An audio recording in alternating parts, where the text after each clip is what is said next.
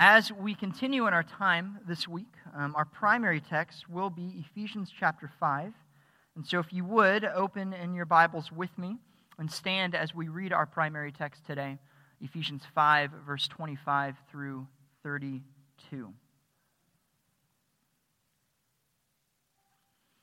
There, Paul, speaking to the church at Ephesus, says this, Ephesians 5, beginning verse 25. Husbands, love your wives just as Christ also loved the church and gave himself up for her, so that he might sanctify her, having cleansed her by the washing of the water with the word, that he might present to himself the church in all her glory, having no spot or wrinkle or any such thing, but that she would be holy and blameless. So husbands also ought to love their own wives as their own bodies. He who loves his own wife loves himself. For no one has ever hated his own flesh, but nourishes and cherishes it, just as Christ also does the church, because we are members of his body. For this reason, a man shall leave his father and mother and shall be joined to his wife, and the two shall become one flesh. This mystery is great, but I am speaking with reference to Christ and the church. This is the word of God. Please be seated.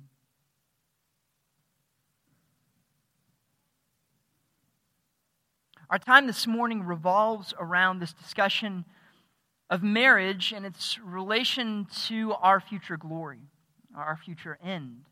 And as such, we will be speaking of marriage as a sort of dress rehearsal for that which is yet to come. And to use this terminology, dress rehearsal, is a bit of a challenge for me because personally, in my own experiences of every wedding I've ever helped out with and as an usher or groomsman or groom, the dress rehearsal has seemed exceptionally boring and pointless. And I don't think I'm alone in this. At least every groomsman I've ever served with seemed to have that same mentality. Because we've all spent every dress rehearsal pretty much talking and ignoring everything the wedding coordinator has said, much to the coordinator's dismay. And if you're a wedding coordinator, I apologize. But we all view it as boring and pointless. And as a groomsman who just wanted to hang out with friends, it was an hour and a half to 2 hours of time that I always wished I could have back. And yet, as many of us have experienced perhaps who have wasted the dress rehearsal, I then found myself in a moment of panic the next day when the wedding ceremony actually began, and like every groomsman I've ever served with, I began looking around eagerly, forgetting where I'm supposed to stand, forgetting when I'm supposed to enter, forgetting really what the whole point of this is, it seems. And suddenly I would remember each wedding that dress rehearsal actually turned out to be kind of important. My wife assured me last night that maybe this is a man problem because she personally enjoys the dress rehearsal, but I don't know. But perhaps you can relate to that frustration and to that boredom a little bit. Ultimately, despite how boring it might seem, the dress rehearsal is in fact pretty important to help prepare us for the coming day. And when it comes to its application in marriage, ultimately, it is important to understand this concept because while we might not consider it frequently, our present-day marriages are ultimately for the purpose of preparing us for something far greater that lies ahead. And so frequently, I think, people, both believers and unbelievers, fail to appreciate this concept about marriage. And in failing to appreciate that overall narrative that is being told and the overall purpose of marriage, we then fail or are greatly challenged to actually enter into a marriage and put into practice that which we know we're supposed to put into practice. And so as we examine this concept of marriage, just as we began last week, today we'll be talking of marriage as this greater metaphor and what marriage is always supposed to represent. And having explored that metaphor then, we will then enter back into perhaps the more practical points of application and how that metaphor applies to our daily lives. As we do so, hopefully we will have a better appreciation of the gospel, a better appreciation of Christ, and a better understanding of what our daily calling looks like as disciples of Christ. With that being said, let me go and open us up in prayer, and we will dig into Ephesians 5 and a number of other passages. Father in heaven, we do thank you for our time this morning. God, as we once again pick up this discussion on marriage, we recognize we are picking up a discussion that is vitally important to have. God, it has been vitally important since Genesis, and it continues to be incredibly important and widely misunderstood today. As we live in a culture where marriage is oftentimes abused, it is oftentimes misunderstood, and it is oftentimes thrown aside in favor of personal fulfillment and fleeting joy, God, both in the church as well as outside of the church. And so, God, this morning, as we continue in this look at marriage, we pray that we might be given a reminder of how precious this relationship is. Might it be a reminder of how blessed every single believer is, whether or not they are married, God, to have a relationship with Christ. A reminder of His precious and sanctifying love that is at work in our lives daily. And for those of us who are married, God, might this look be a call back to the foundational commands given to us in marriage, so that we can not only be certain that we are living out our lives and our marriage daily in a way that's glorifying to You, but we can also be certain that we're living out our lives as responsible disciples who are actively being prepared and actively preparing for that future day of glory, the day in which we will be joined with Your Son, Jesus Christ, forever in Your kingdom, God. To that day, we eagerly look, God. We pray that it might be soon. But for this morning, God, bless our time as we look to Your word yet once again. It's in Your precious Son, Jesus Christ, and we pray these things. Amen. As we start, we can start with this broader look at marriage. We take a step back and understand, before we can properly apply the commands of marriage in Ephesians 5, we must first understand and see this greater metaphor that is being told. And as we already saw in Ephesians 5, the metaphor is quite clear. Marriage, from the beginning, has been intended to picture the relationship between Christ and the church. That's been the truth from the very beginning, and Ephesians 5 makes this clear.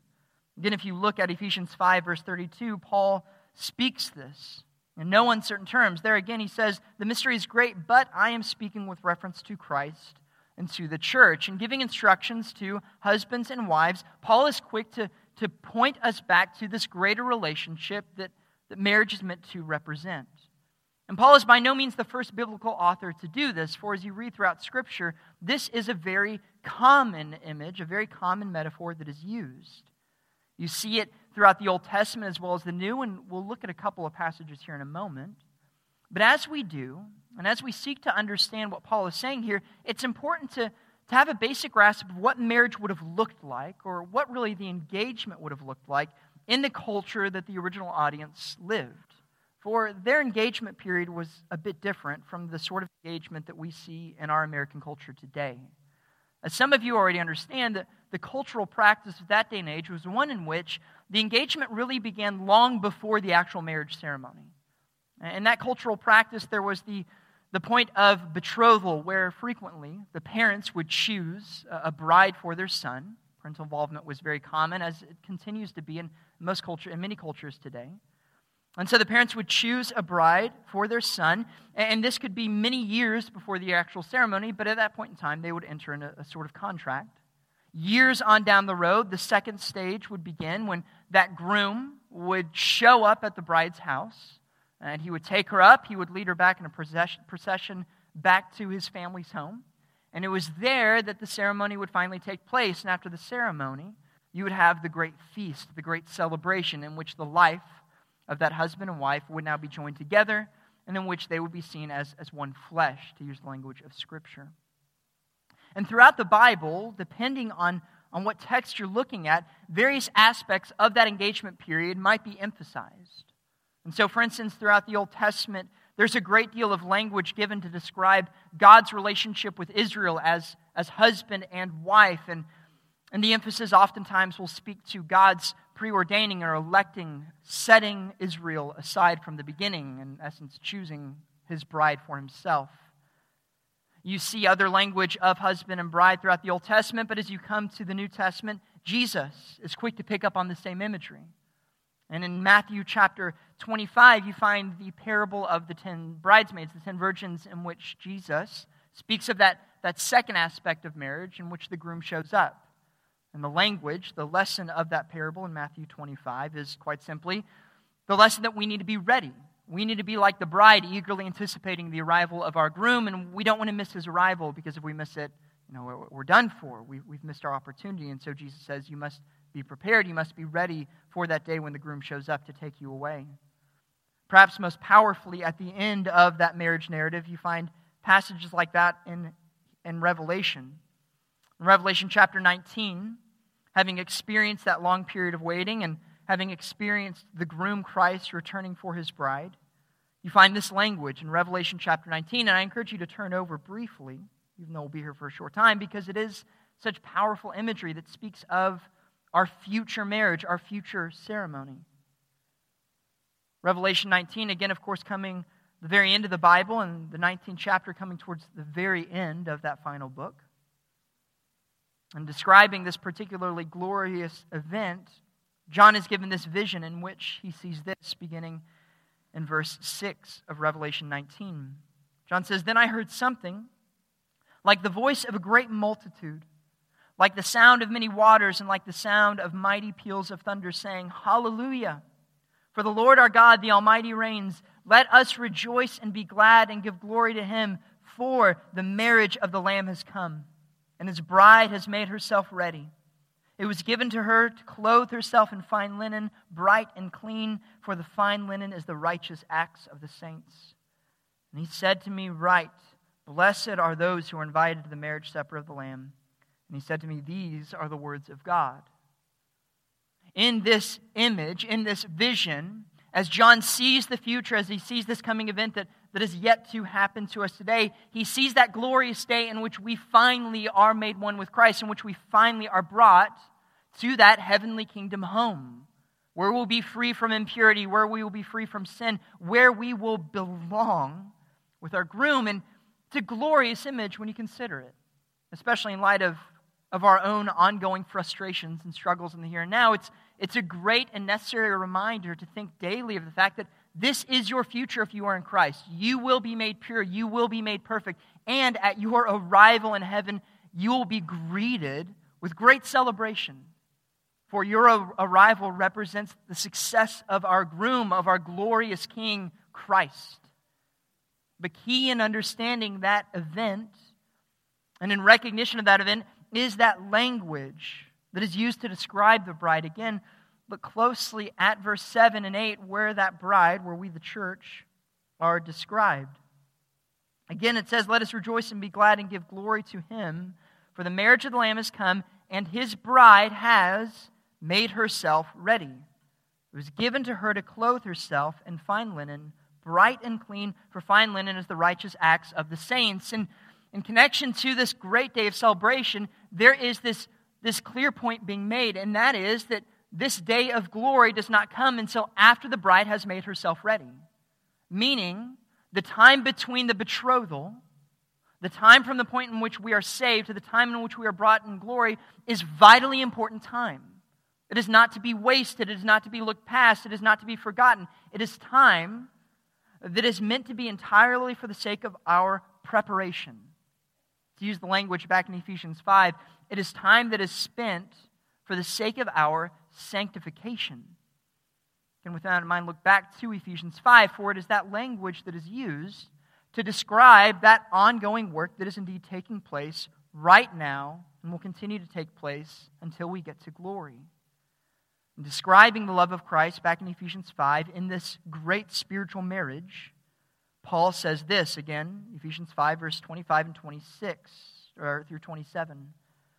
Paul says, "Husbands, love your wives just as Christ also loved the church and gave Himself up for her, so that He might sanctify her, having cleansed her by the washing of water with the word, that He might present to Himself the church in all her glory, having no spot or wrinkle or any such thing, but that she would be holy and blameless."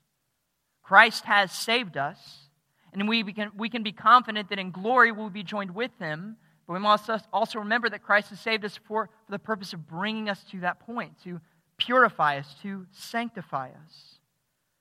Now, this term sanctification is a term that is key to understand, really, if we're to understand our overall calling, both in marriage, but also for all of us as believers. For sanctification is, again, that work that is taking place in all of our hearts. A basic definition of sanctification, and I believe this might be on your bulletin. Sanctification, as it is defined there, just speaks to that progressive work of God and man that makes us increasingly free from sin and more like Christ in our daily lives. Sanctification is this ongoing work, meaning it is constant, meaning it is gaining momentum, there is improvement, there is change that is happening in the life of the believer.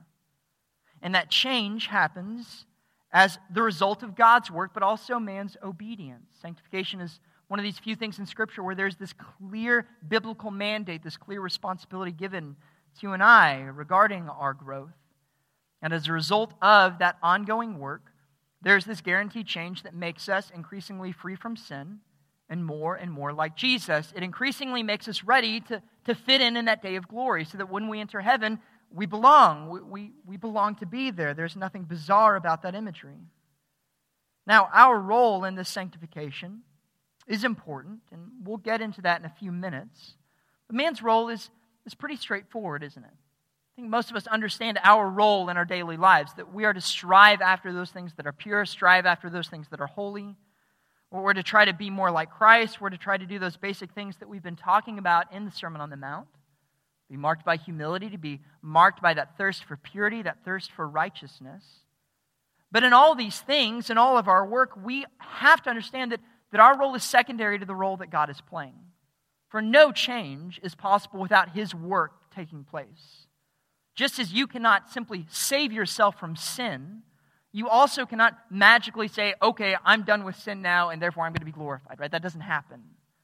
You are just as dependent on Christ, ongoing work day to day, as you're dependent upon Him in that day of salvation, in that day of initial justification. And so what is so glorious about the imagery of Ephesians 5 is as Paul describes what marriage looks like, he uses Christ as the great example of a groom who, in fact, is loving us in this sanctifying manner.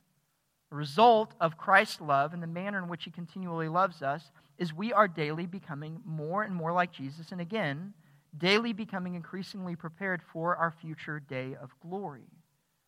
As you read throughout Scripture, you can see many ways that Christ does this. In Ephesians 5, Paul specifically mentions the idea of sacrificing Himself, but the love of Christ which sanctifies us goes beyond Ephesians 5. We, of course, do not have time to exhaustively search Scriptures and see the many ways that Christ's love sanctifies us. But we can see a few key examples, particularly in the New Testament, of how God's love is, in fact, accomplishing this great change in us.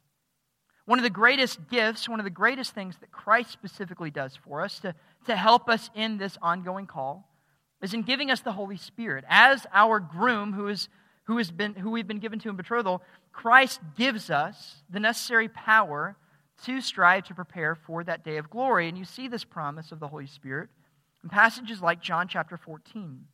Look over at John chapter 14. You see Christ make this promise to His disciples and to all of us.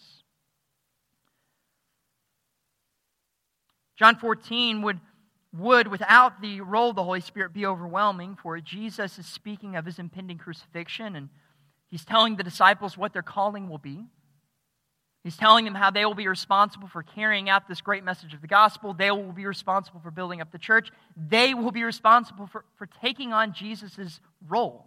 It's a pretty bold statement, a pretty overwhelming calling, and yet to encourage them in this calling, Jesus repeatedly speaks of the one who will allow this to happen, the one who will give them the power to accomplish this calling. Look specifically at John chapter 14 and verses 15. We'll begin in verse 15.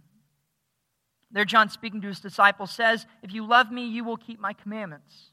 I will ask the Father, and He will give you another helper, that He may be with you forever. That is the Spirit of truth, whom the world cannot receive because it does not see Him or know Him. But you know Him because He abides with you and will be in you." Jesus, having said, "If you love me, you will keep my commandments," immediately speaks of, okay, here's how you're going to keep my commandments. The Holy Spirit will indwell you. He will allow you to keep them. He will give you that ability. Later on in that same chapter, John 14, Jesus says in verses 25 and 26, "These things I've spoken to you while abiding with you, but the Helper, the Holy Spirit, whom the Father will send in my name, He will teach you all things and bring to your remembrance all that I said to you." Again, you see this comment where there's this heavy burden placed upon the disciples of obedience, and yet immediately, in order to make that burden light, in order to make this possible, Jesus again speaks of the role of the Holy Spirit. And we see throughout Scripture that when we come to Christ, we are given that Holy Spirit. He indwells us. He grows fruit in us. He allows you to understand Scripture. He allows you to apply Scripture. Apart from that ongoing, powerful Spirit who indwells us, who is in fact the third member of the Trinity, we would be lost. We would be hopeless. Change could not possibly happen. But in order to ensure change happens, Christ gives us that Holy Spirit. The Father sends us that Spirit to indwell us. Beyond the Holy Spirit, however, there are other blessings that God gives us, and we understand that every blessing, every good gift is intended, again, to help us in our sanctification. James chapter 1, verses 16 through 17 speaks of, again, the fact that every good and perfect thing is from God. Every good thing that is in your life is a gift from God, and every good thing is intended to reflect His goodness. It's intended to reflect His grace, His mercy. And so again, as we enjoy those benefits of Christ, as we enjoy the fruit of the Spirit that grows in us, as we enjoy various gifts, we're to enjoy them remembering, okay, this is a taste of God's grace. This is a foretaste of what is to come. I am to take this blessing, and I'm to respond by praising God and remembering my complete dependence upon Him. Even beyond those blessings, however, we see that God is in charge of our suffering. And as difficult as it might seem, that same author, James, speaks of how suffering too can be a great blessing. For in James chapter 1, verses 2 through 4, he says this, "Consider it all joy, my brethren, when you encounter various trials, knowing that the testing of your faith produces endurance. Let endurance have its perfect result, so that you may be perfect and complete, lacking nothing." Again, we don't like to experience these sort of things, clearly. We'd rather have the blessings. But even suffering is a blessing to us, for it humbles us. It shows us this is not our home. We don't belong here. It shows us we're being prepared for something far greater, far more significant, far more glorious.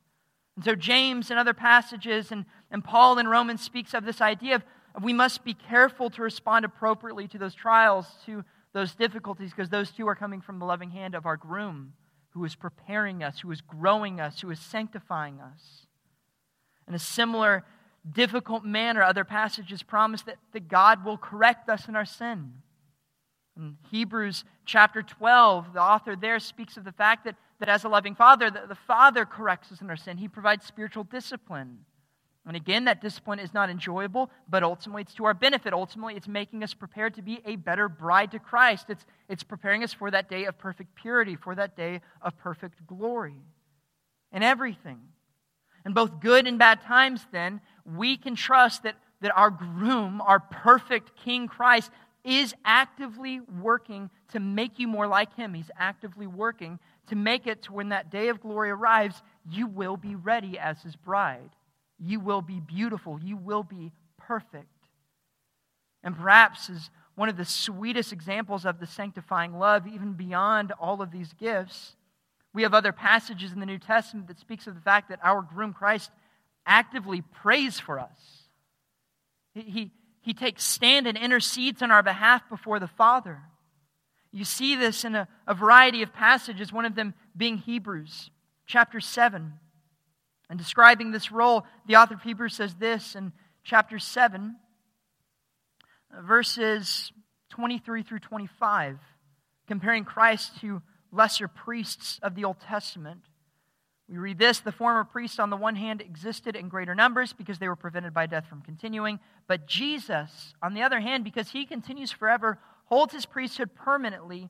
Therefore, He is able also to save forever those who draw near to God through Him, since He always lives to make intercession for them."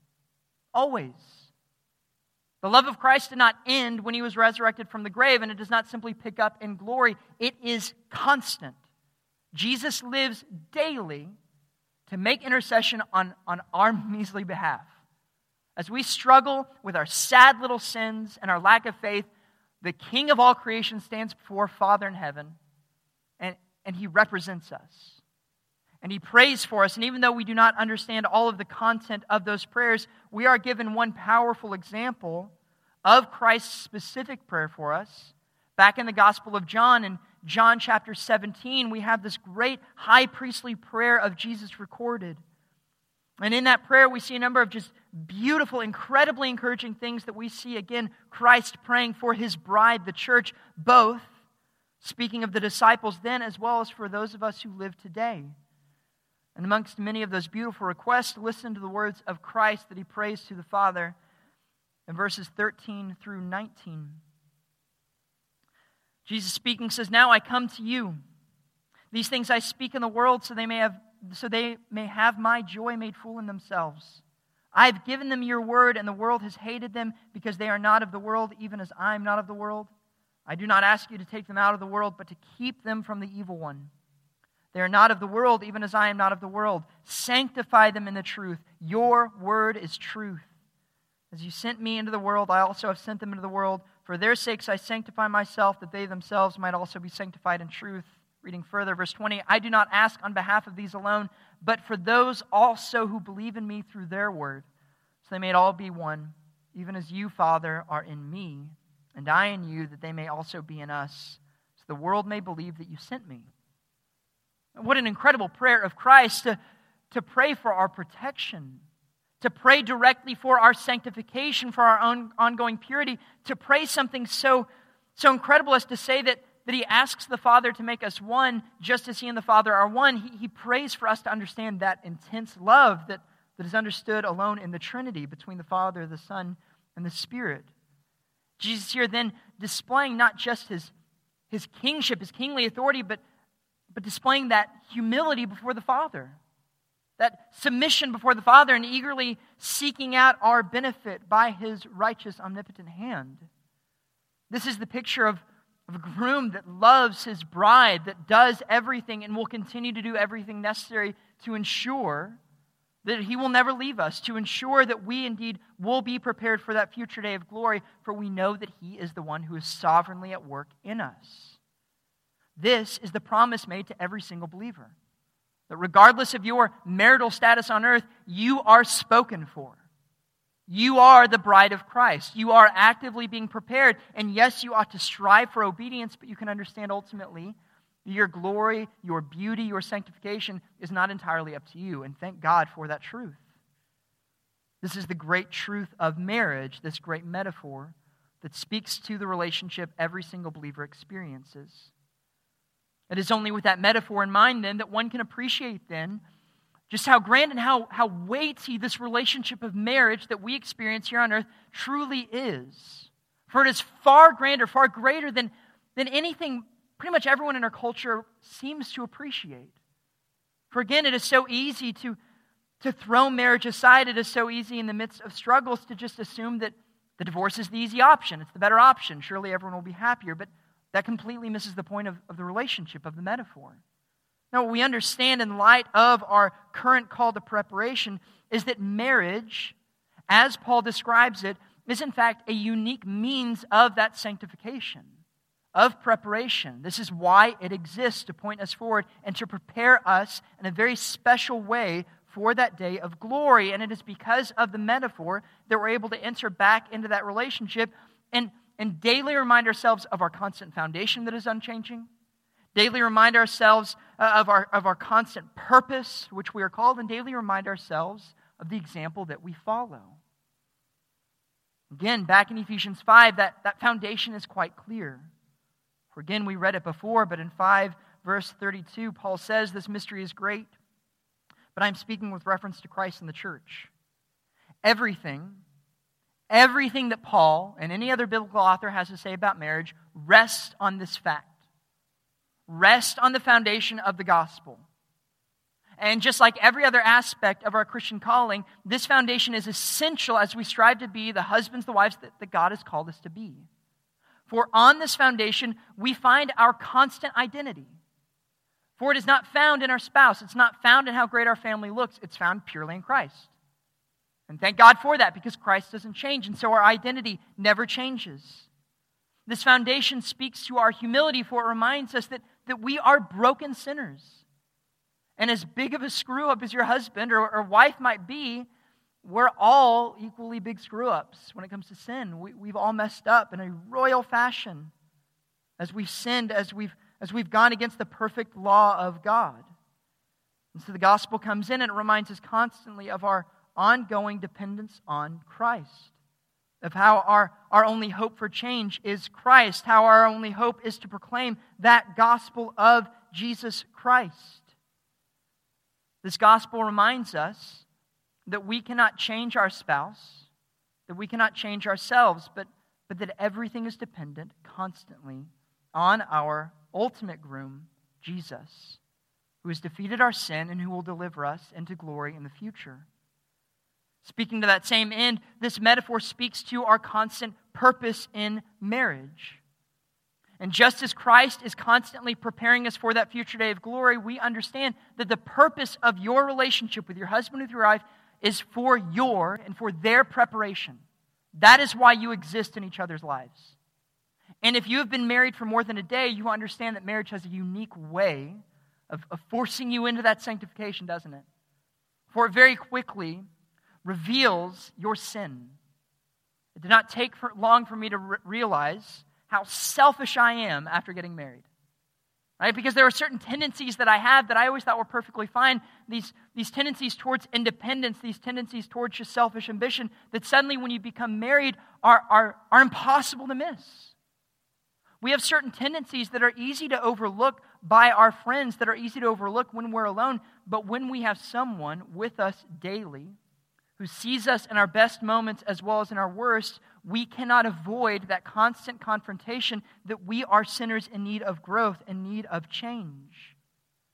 And so daily, what we are called to do is understand that ultimately the identity of your spouse is not simply being your spouse. Their identity is a co-heir with Jesus Christ. You see this reminder throughout the New Testament. It was a reminder that was key in the New Testament day and age because in that day and age, women were seen as lesser creatures, right? They were the objects of their husbands. But in Scripture, New Testament authors constantly say, no, husbands, your wife is equal with you in Jesus Christ. You see this blatantly said in passages such as 1 Peter. In 1 Peter chapter 3, verse 7, he says, you husbands in the same way, live with your wives in an understanding way as with someone weaker, since she is a woman, and show her honor, this is key, show her honor as a fellow heir of grace of life, so that your prayers will not be hindered. This is a heavy warning given to every husband. Make sure you treat her with grace because she is equal to you in Christ. And if you mess this up, if you forget this, your prayers to God go unheard. You can kiss that part of your sanctification goodbye in that moment. You have to understand this vital truth as husbands. You are equal in Christ. You are both being made increasingly into that image of Christ. You are both being prepared for the purpose of your day of glory. This is so important to remember because so oftentimes, as Eric spoke of last week, our culture teaches us that our greatest hope in marriage is our own personal joy. People get married because they fall in love. People get married because they want to have kids. People get married because, well, they're supposed to get married. People get married for a variety of reasons. But ultimately what the Bible tells us is, no, the whole point of your marriage is for you to be made more and more like Jesus Christ. And so wives, your greatest hope in your marriage isn't just for your husband to love you more. It's for your husband to be made more like Jesus Christ. That's your greatest hope. Husbands, in the same way, your greatest hope and your greatest joy in marriage isn't just some fantasy in which your wife waits on you hand and foot. That's foolishness. That's ridiculous. Your greatest hope and your greatest joy is for your wife to become more and more like Christ. That's it. And you both exist to help in that process of sanctification. And you've been blessed with a relationship, again, that kind of, in a way, as some have put it, puts you on this fast track because it forces you to deal with these sins on a daily basis that many other relationships simply cannot do. And so, as Christians in marriage, we recognize that marriage exists for the purpose of preparation. And let me say a quick word to those who are married to an unbeliever, because clearly, right, they're not going to be made more like Christ on a daily basis, but still, the calling remains the same. Speaking to wives in 1 Peter, the author, in the same way, speaks to those who are married to an unbelieving husband, and the call is the same. The call is to submit. It's to live out in a way in which you hope that your husband might be won over to the gospel.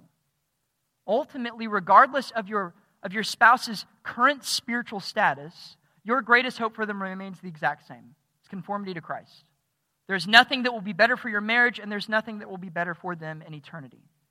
And so daily, we remind ourselves that we stand on that foundation of the gospel.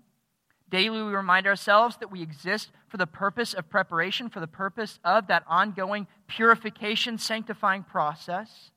And in light of that purpose, we can then understand and appreciate the words of Paul and many others when we are told to simply follow that role of Christ, follow that example of Jesus. Again, so frequently we want to jump to this final point of practical application, but if you do not first understand your purpose, if you do not first understand that greater metaphor, the practical application is pointless. It is overwhelming. It is too much to bear. But when we understand already what Christ is accomplishing, what He has accomplished, when we understand our role in that process, then suddenly these calls that are given to husbands and wives that are cause for such great disagreement and arguments in the church and in our culture today aren't all that weighty. It's pretty straightforward. For as we again return to Ephesians chapter 5, the example we're given of Christ gives us a few easy ways that are not necessarily easy, but a few clear ways in which we can apply this calling. Again, Ephesians 5, speaking to that Christ, Paul says, husbands, love your wives just as Christ also loved the church and gave Himself up for her, so that He might sanctify her, having her cleansed by the washing of the water of the Word. The first characteristic, first point of application, is this concept of having a sacrificial mindset. This mindset, of course, is all over Scripture. This isn't just for married people. We are told time and time again by Paul and others to consider the needs of others more important than our own. This is an essential calling of every single one of us. And in marriage, it's particularly important because when you consider the specific roles given to husbands and wives in passages like Ephesians 5, you understand it requires a great deal of sacrifice. Prior to this point, in Ephesians 5, just before this text, and in verses 22 through 24, you see this calling given to wives. Wives, be subject to your own husbands as to the Lord. For the husband is the head of the wife, as Christ also is the head of the church. He Himself being the Savior of the body, but the church is subject to Christ, so also the wives ought to be subject to their husbands in everything. Now, obviously, wives, your husband is not literally Christ. We understand that. There's this prioritization of submission first to Christ, but still, there's this calling of submission, and it doesn't take a great deal of thinking to understand how much sacrifice this takes. For this requires you to sacrifice perhaps your own plans revolving around maybe your future, your own desires in any given moment. It requires you to sacrifice pride constantly. Even if your husband is not leading in the wisest of manners, when you are able at every point in time, you are to strive to sacrifice that self-will. You're not being called to do something that Christ has not done Himself. Christ Himself, of course, exemplifies submission and his approach to the Father in His earthly ministry. And so wives are to imitate that same sacrificial mindset. Husbands, of course, are called in an equally weighty manner in verses 25 through 27 when they are called to follow Christ's example of sacrifice. And so as husbands, we are called to have that same mindset. We are called to lead in a manner that's glorifying to God. We are called to sacrifice things that maybe we would want to do. Sacrifice time, sacrifice money, sacrifice a lot of things for the sake, again, of sanctifying our wives constantly. That is our calling for sacrifice. Both husband and wife then are called in this manner in order to exemplify and reflect, or in order to reflect Christ. The husband and wife both must sacrifice if they are to sanctify. Beyond that mindset, however, there's also that idea of literal constant service, of constant action. Jesus in His ministry to us, of course, does not simply say, oh, I really hope that everything works out for the bride. No, Christ actively does everything necessary for our sanctification. Christ, of course, first and foremost, died for us. That's a big one, right? But even beyond that, look at the service that Christ offers His disciples throughout the Gospels. You have these great examples of Christ washing feet, but it's beyond that. It's Christ patiently teaching His disciples. So frequently, the disciples are utterly clueless in everything that Jesus says, and yet Jesus, time and time again, patiently teaches them. Yes, Jesus corrects them when there needs to be correction, but time and time again, there is that constant service in which Jesus takes care of the needs of the disciples, time and time again. We too, as husband and wives, follow in that same example. And so for wives, as you strive to submit to the leading of your husband. You do so while still serving, while striving to take care of the needs that you can, while encouraging him where you can. It's so easy to simply belittle one another and be so critical of each other when they fall short of our expectations. But again, that's not our calling. Yes, of course, wives and husbands, if your spouse is in clear sin, there's time and there's a place to graciously and mercifully speak to that. But for the most part, we're called to encourage. We're called to serve. For husbands, there's this calling to serve by washing with the word, to speak the gospel to your wife, to understand that she has been put in an extremely vulnerable position. As hard as it is to lead at times, and I share that struggle, I cannot imagine being under my leadership when quite oftentimes I fail miserably.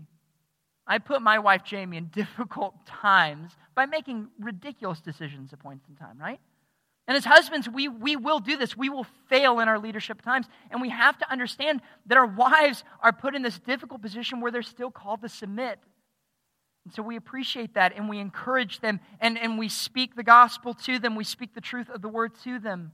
We strive to protect them from the world around them that speaks of how foolish it is to submit to their husbands, that speak of how foolish it is to try to honor their husbands. And so we strive to encourage, we strive to lead, we strive to maintain that personal spiritual purity in our own lives, whether that speaks to our own personal lusts or a variety of other sins. We do everything, not simply for our sanctification, but first and foremost, we do it to help our wives along the process. And so husbands and wives, we are to selflessly serve at all times, constantly, consistently.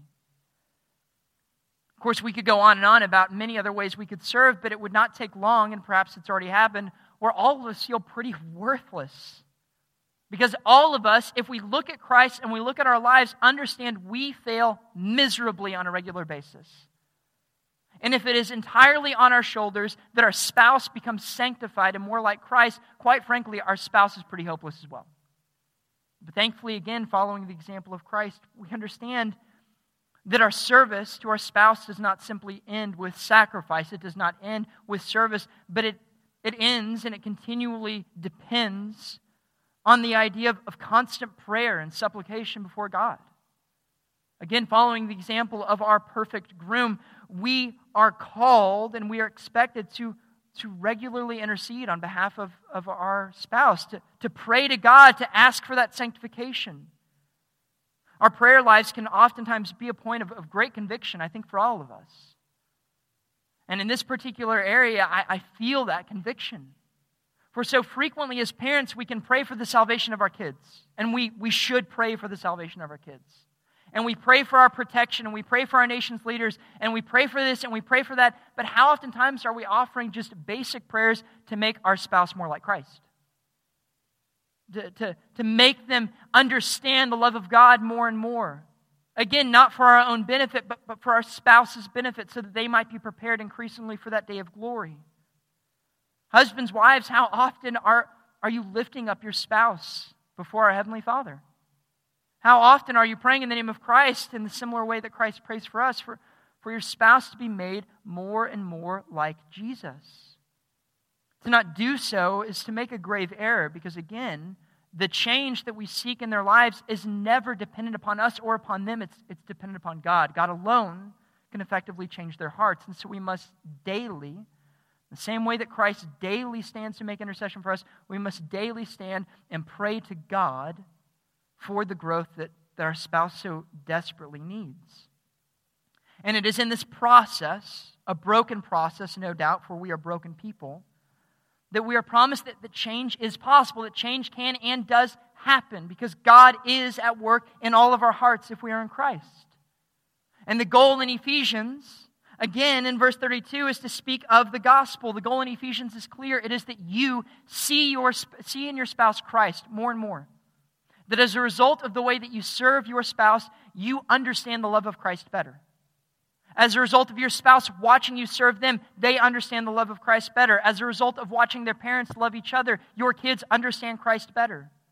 As the world watches you in your marriage, they understand the gospel better. That is the end goal. Because ultimately, again, regardless of our marital status, we are all headed down the same path in Christ towards heaven, if indeed we are in Christ. And so we must be careful to not waste this moment of preparation. We must be careful to not waste this time, for the day of glory rapidly approaches. And we need to be prepared. For you who are here this morning, who are unbelievers, obviously the calling is simply a calling to repentance. For you are not in a relationship with Christ right now. Christ is not caring for you right now. He is not making sure that you are ready for the day of glory. You are sitting in darkness. And if you remain in that darkness, when the day of judgment comes, you will not be greeted with great elation in heaven. You will be greeted with that final judgment and damnation to hell. That is your future. That is the path you are headed down. And so the calling to you unbelievers this morning is a call to repent, to believe in Christ, to see the love that He has to offer you, and understand again it has nothing to do with things you offer Him. It is purely by His gracious work on the cross. And so I beseech that you consider Christ, that you repent of your sins, and that you believe in Him. For my brothers and sisters in Christ here this morning who are not married, I understand that at times these texts can seem to just go over your head, but obviously this applies to you as well, for that metaphor is equally relevant in your life as it is my own. And so as single Christians, it is important to be amazed by Christ's love for you. And despite what this culture might tell you, you don't need a spouse. As glorious as marriage can be, it's not a necessity for you. You must first rest in Jesus, rest in the love that He has for you. And just as you would if you were in marriage, you ought to always work out your salvation with fear and trembling, seek to serve Him. And what might help you is perhaps to seek the example of godly married people. Seek their advice, see how they are serving, see how they are submitting, see how they are leading, and see that example of sanctification. For my brothers and sisters in Christ who are married, of course, it is a call to remember the whole point of this thing we call marriage. It is so easy to complain, it is so easy to bicker, it is so easy to lose sight of why we are married. We are married for the gospel. We are married to help prepare ourselves and prepare our spouse for that day of glory. And so let us repent of our silly, selfish sins that destroy so many marriages. Let us lay aside the silly, selfish things that so frequently cause fights and understand there's a far greater calling that lies before us than just our own personal happiness in the here and now. Let us rejoice as we repent before God and repent before our spouses. Let us rejoice that we are not dependent upon our own power. Let us rejoice that we are dependent upon the change that Christ promises us. And let us all, both married and single, joyfully look forward to that day of glory. For it will come. We will be beautiful. We will be spotless because we will have been prepared not by our own doing, but by the work of our perfect Lord and Savior and groom, Jesus Christ.